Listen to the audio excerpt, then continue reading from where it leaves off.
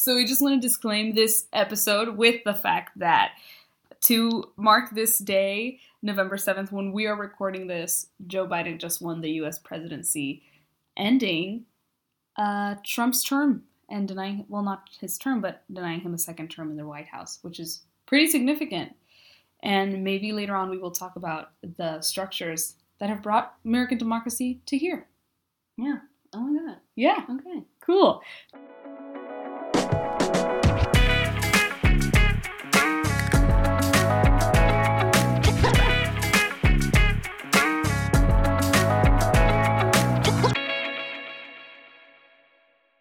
Everybody, welcome back to Keck and Sakinki. This episode is going to be really interesting. We will be talking about ancient Persian or Iranian philosophy. It's so cool. It's going to be super cool. We hope you'll stick around for this episode and the next, in which we'll be covering the, historical context, background, and maybe some, well, not maybe, but philosophical tenets of Persian culture. Yeah. And how that, and how that impacts us today. So without further ado, I will start you up with the historical context of Persia, or Iran, as we know it today, right? Let us take you to modern-day Iran in the Eurasian steppes, right? A land rich in culture and history. There are many different cultures that were born in the Eurasian steppes around where Iran is today, and even later we saw the Mongols be there, and that's really interesting. However, the first established culture there that grew was with the arrival of the Assyrians. I love them. Yes, they're incredible. God. We're going to talk about them. They're like all over the ancient world, right? And if you're ever in the British Museum, please do yourself a favor and go look at the Assyrian art exhibition. That my God. Insane. It's incredible. So by the 2nd millennium BCE, so that's where we are right now. That's where this starts, but don't worry, we'll move along. By the 2nd millennium BCE, we see tribes settled in the greater Iran, such as the Medians, the Persians, and the Parthians.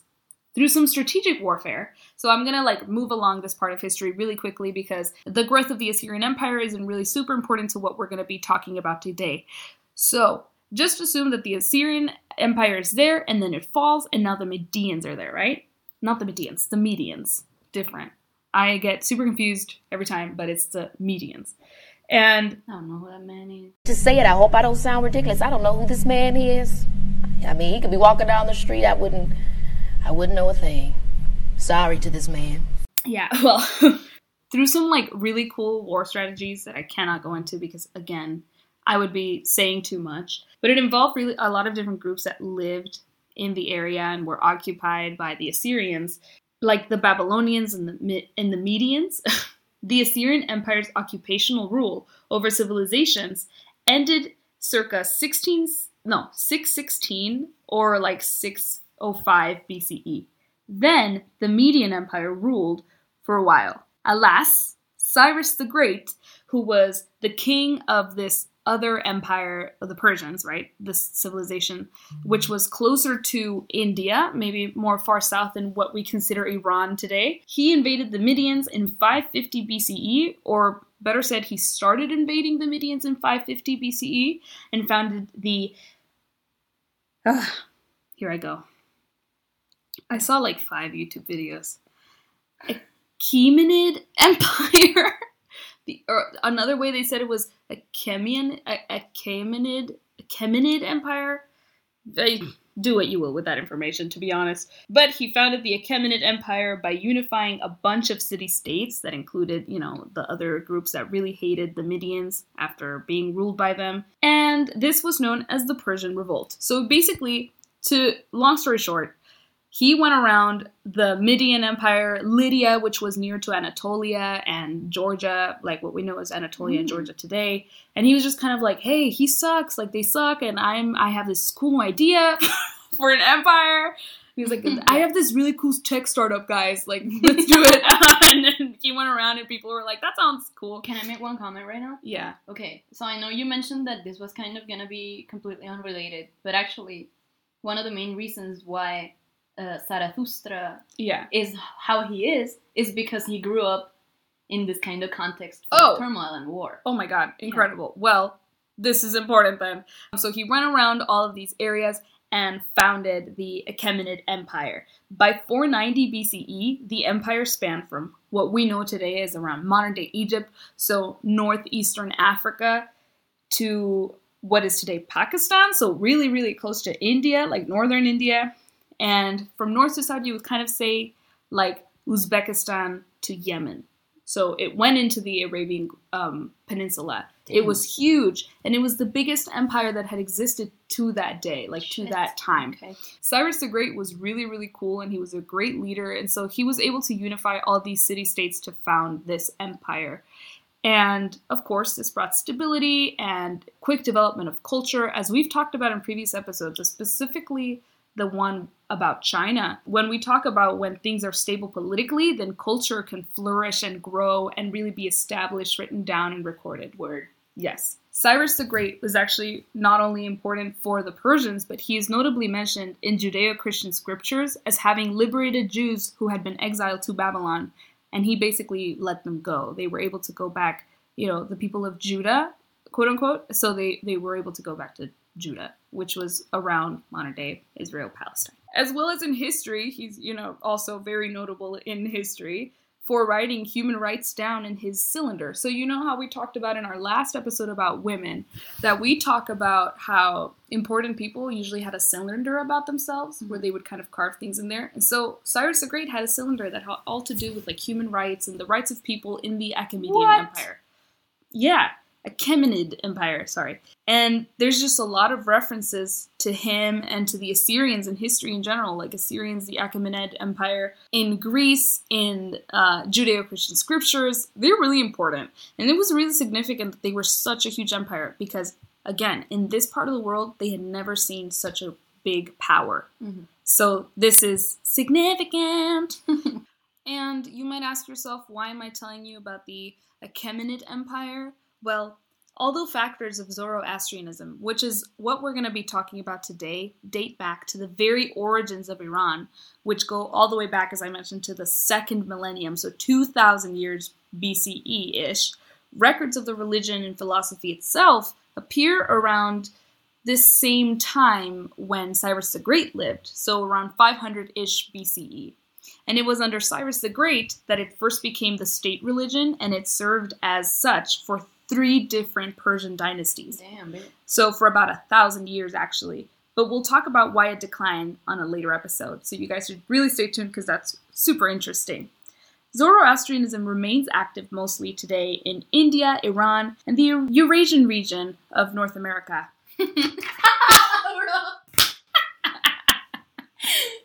Very rich traditional culture there, It's really where it originated.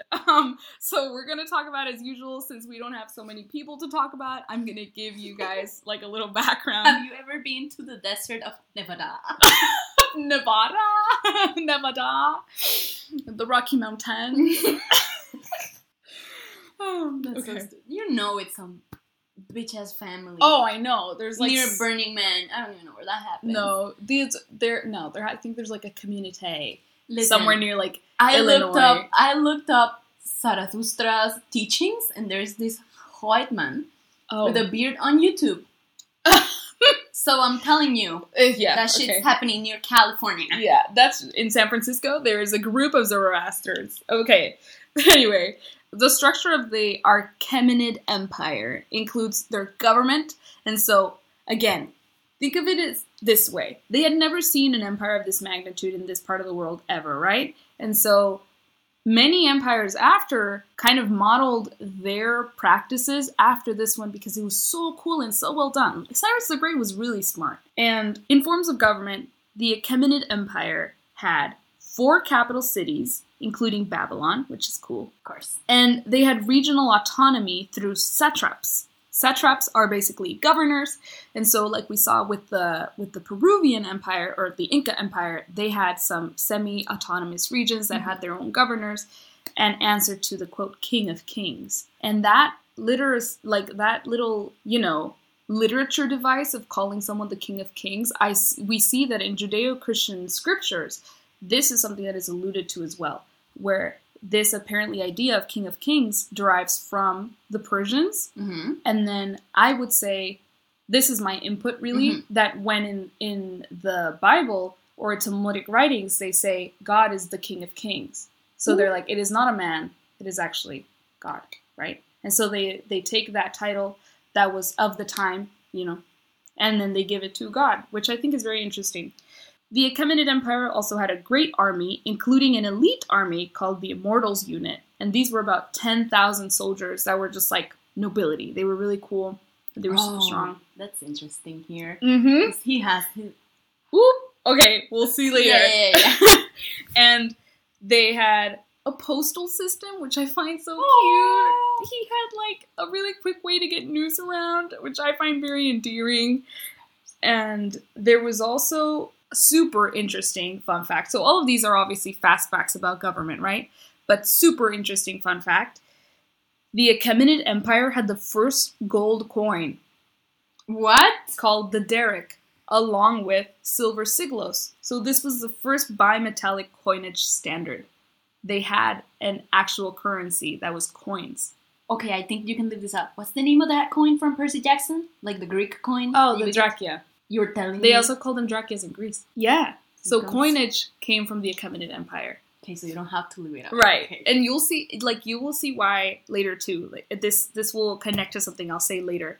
They also had a tailored tax system for each region, depending on what they produced. Ooh, that's insane. It was super, super cool. So, for example, Egypt, cotton and other stuff like that. Mm-hmm. So they would have their tax system based on what Egypt could produce and how much they would have to give. Smart. And then near Pakistan, near Uzbekistan, etc., etc., etc. Suzanne Collins could never. She could really never. Hello, District 5. Then, this I find incredible. They had massive and super cool trade throughout all of the empire. And actually, the Achaemenid Empire is considered the precursor to the Silk Road, which is really just, I would call the Silk Road more of this idea of stability in the Eurasian continent. Absolutely. That allowed for trade to go from one end of it to another, right? So this was really the precursor because it was one empire and all of the different regions traded with each other and then externally. And obviously this saw a lot of growth and it was just incredible, which is why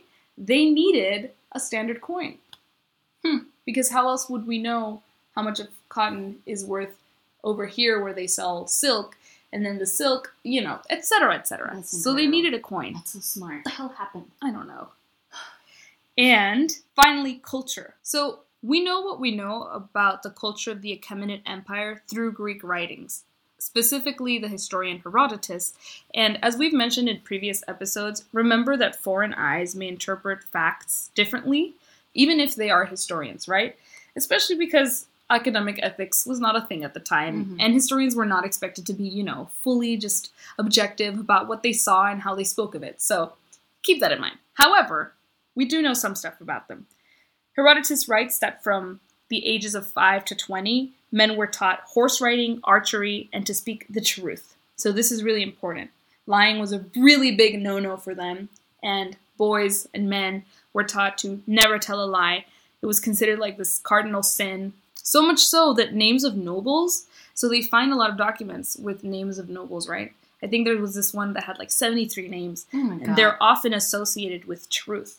So their names themselves will mean something like truth-minded, the protector of truth, the lover of truth, thinking of truth, or things like that. So it's really cool. They thought truth was very important, but we'll talk more about that later on.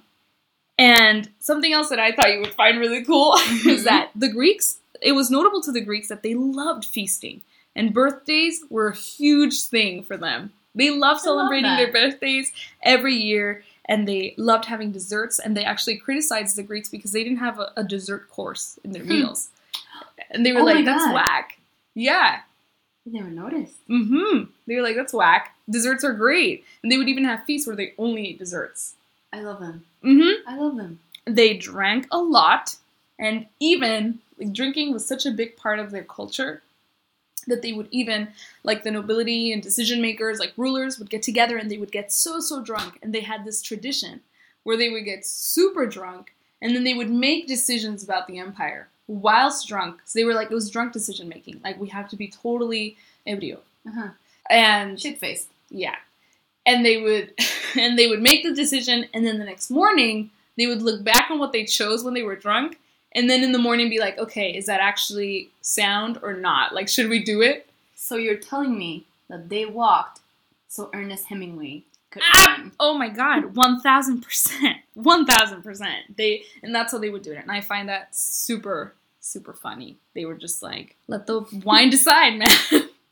I mean, this podcast started through that. That's true. So, that's it. That is totally correct. That's how this podcast started. So we just really want to thank the Achaemenid Empire for all of its impact in today's culture. Now, did we know before? No. No, but still. And then, really important was religious tolerance of their culture. Cyrus the Great helped restore many sacred sites from really many different religions that were suppressed by the Medians. And nonetheless, Cyrus's reign took Zoroastrianism, which we will now go to all corners of the empire, and it really grew to its peak while Cyrus was king, and then his successor, who was Darius the Great.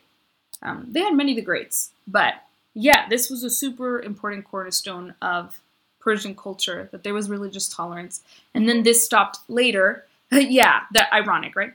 But we'll see later why it stopped. I mean, it's like the first line. Yeah. Oop. Okay, let's go. Are we done? Is it over? Yes. Oh my god, take us away. Let us talk about philosophy. So I'm taking over now. Okay. So the ancient Persian religious tradition was passed down orally. And the only written texts relating to it come from after Prophet Zoroaster initiated the reforms on Zoroastrianism. Okay. I'm going to call him either Zoroaster or Zarathustra, which is both words. Right. Man. Zoroaster is the Greek form of his name. Zarathustra or Zarathustra is like the Persian version. Yeah. So basically, he wrote this thing called the Avesta, which is Zoroastrian scriptures, and this is the main source of what we know from pre-Zoroastrian deities, spirits, and other entities. Yeah. So basically, Zarathustra was a Persian priest turned prophet who founded the religion of Zoroastrianism. Now, he is believed to be one of the oldest monotheists in the history of religion. And he was the first who treated the problem of evil in philosophical terms. Early Iranian religions were polytheistic, and this kind of deity called Ahura Mazda, or Mazda, was the king of the gods. These gods were forces of good, and they stood in opposition to other spirits who were the sources of evil. And, you had this kind of collection of priests who would attend to the gods with rituals and ceremonies. Now, Zoroaster was chilling one day on a riverside, and a spirit who told him he was the spirit of good, so he believed it, obviously. What else? Of course. It showed up and was like, yo, I'm gonna let you in on a secret. Y'all were wrong. There's only one God, so I would have mapped that. You gotta spread the word. Bye. And of course... the river talked to him? No. A spirit showed up at the river. Ah, okay. And he was like, what's up? Yeah. There's one God, not many. Yeah. Which, of course, did not go well. Right. So the priesthood, where he was a priest. Wow! The priesthood where he was the water boy who occasionally got to listen. Exactly. So they didn't like that. Because he was like, I'm going to spread the word. And he was like, hey, my bros, I was told this by the spirit of the river. Or the spirit at the river. They didn't like it. Nor did the people from his village. Because they kicked him out. No, he got kicked out of his village. So he went to the king and was like, sup. Cyrus? Nah. Oh. Some other dude. The guy writing Cyrus, yes. I deadass did not write his name. Oh, okay. But he was there. The king. The king. He was the king. He went to the king and he was like, yo, there's only one God. And of course the king was like, jail. Oh, incredible. So Zoroaster did what any person in that situation would do. He healed the king's horse. Oh. So the king was like, alright, we go. I believe you. That's how it started. That's my very... what's it called? Professional. Informal. Yes. Yes. I love that you went for professional. Yeah, I want to give you props. Yeah. Okay. That's kind of how it started. Yeah. So basically we come, kind of going off of what you said, we start seeing this thing where there was this religion who was encompassing all the fucking beliefs that there were in Persia at the time. And we then get this man who's like, there's one. There's one dude. Yeah. There's one God. So that's what we're going to do now. Wow. Now, you also mentioned something about the truth, which... yes. Okay. He also speaks a lot about this. But to him, kind of like similarly to what we see in other cultures that we have covered, specifically I think in Taoism, where he calls the way or the word or the truth. So the truth is not true or false, but it's more about the relationship between all things in perfect harmony, so that things don't happen at the expense of others. Oh. Yes. Aww. So Asha, which is the truth, the ideal form of existence is an existence where nothing is in conflict. Wow. Which is why they also have a lot of social reform at the time. Oh. Because even though he wanted to be like, you know what, I'm gonna play with what I have. Right. Some of the social norms already at the time, or cultural practices, already went against the most fundamental parts of what he believed. Okay, yeah. So he actually had to, blank slate that shit. So he was like, you know what, we're gonna turn this shit over. It was really difficult. I can imagine, because it was massive. Yeah. It was a massive empire. So a really big part of this was the whole thing about, though he attempted to reform ancient Iranian religion on the basis of existing social and economic values, his teachings aroused a lot of opposition from people who he called the followers of the lie, by the way. Oh my goodness. Fucking salty. Okay. But ultimately, he could not reform Iranian society on, the basis of this existing values, because at the end of the day, in order for people to actually follow the truth, or, she just fucking fell. She fell. Okay. So as per usual, we have a very professional setting, and we're on a bed, and I just rolled off. Our living room is noisy. I did it quietly, though, so props to me. I don't know what I said anymore. So ultimately, he noticed that he could not reform Iranian society on the basis of existing values, because he would have to deny what he called the truth. He would have to, allow things to happen at the expense of others. And especially in the social part, he saw this kind of rise in social justice and whatever the fuck that meant back then. Because now, in order for the truth to be, in order for this ideal existence to become a thing, no one could prosper at the expense of someone else. Yeah. So that's so cute. Yeah, that's why that doesn't make a lot of sense. Well, prospering without. That's why he's called the father of proto-socialism. So anyway, this episode is over. We will no longer glorify. I love how every single episode we're like, so this was a precursor to Marx. Anyways, Marx is a conglomeration.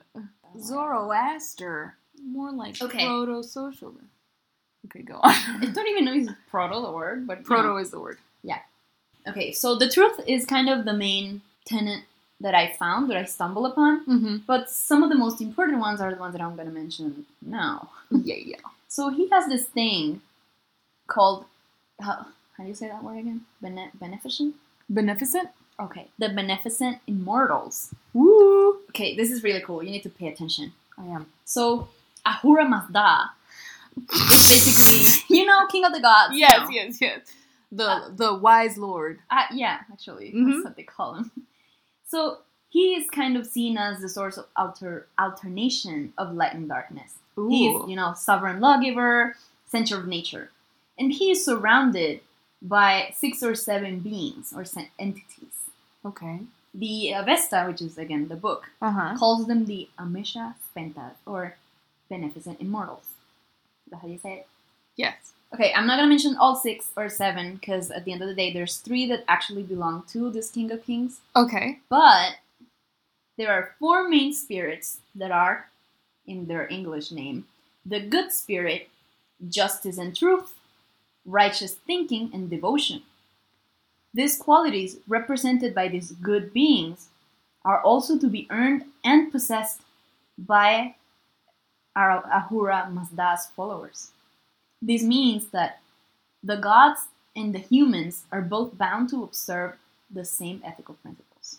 Oh! Yes. Okay. So, Zoroaster... So, in this philosophical sense, the gods can err. And in this philosophical sense, tribal life doesn't make sense because people are able to make decisions for themselves. Oh my god. We're going to talk about that in a minute, but I wanted to end this by saying Zoroaster believed that in order for this kind of qualities to be earned by the followers of Ahura Mazda, people will have to be able to make choices. Yeah. And the ability to do so stemmed from what he referred to as the original choice.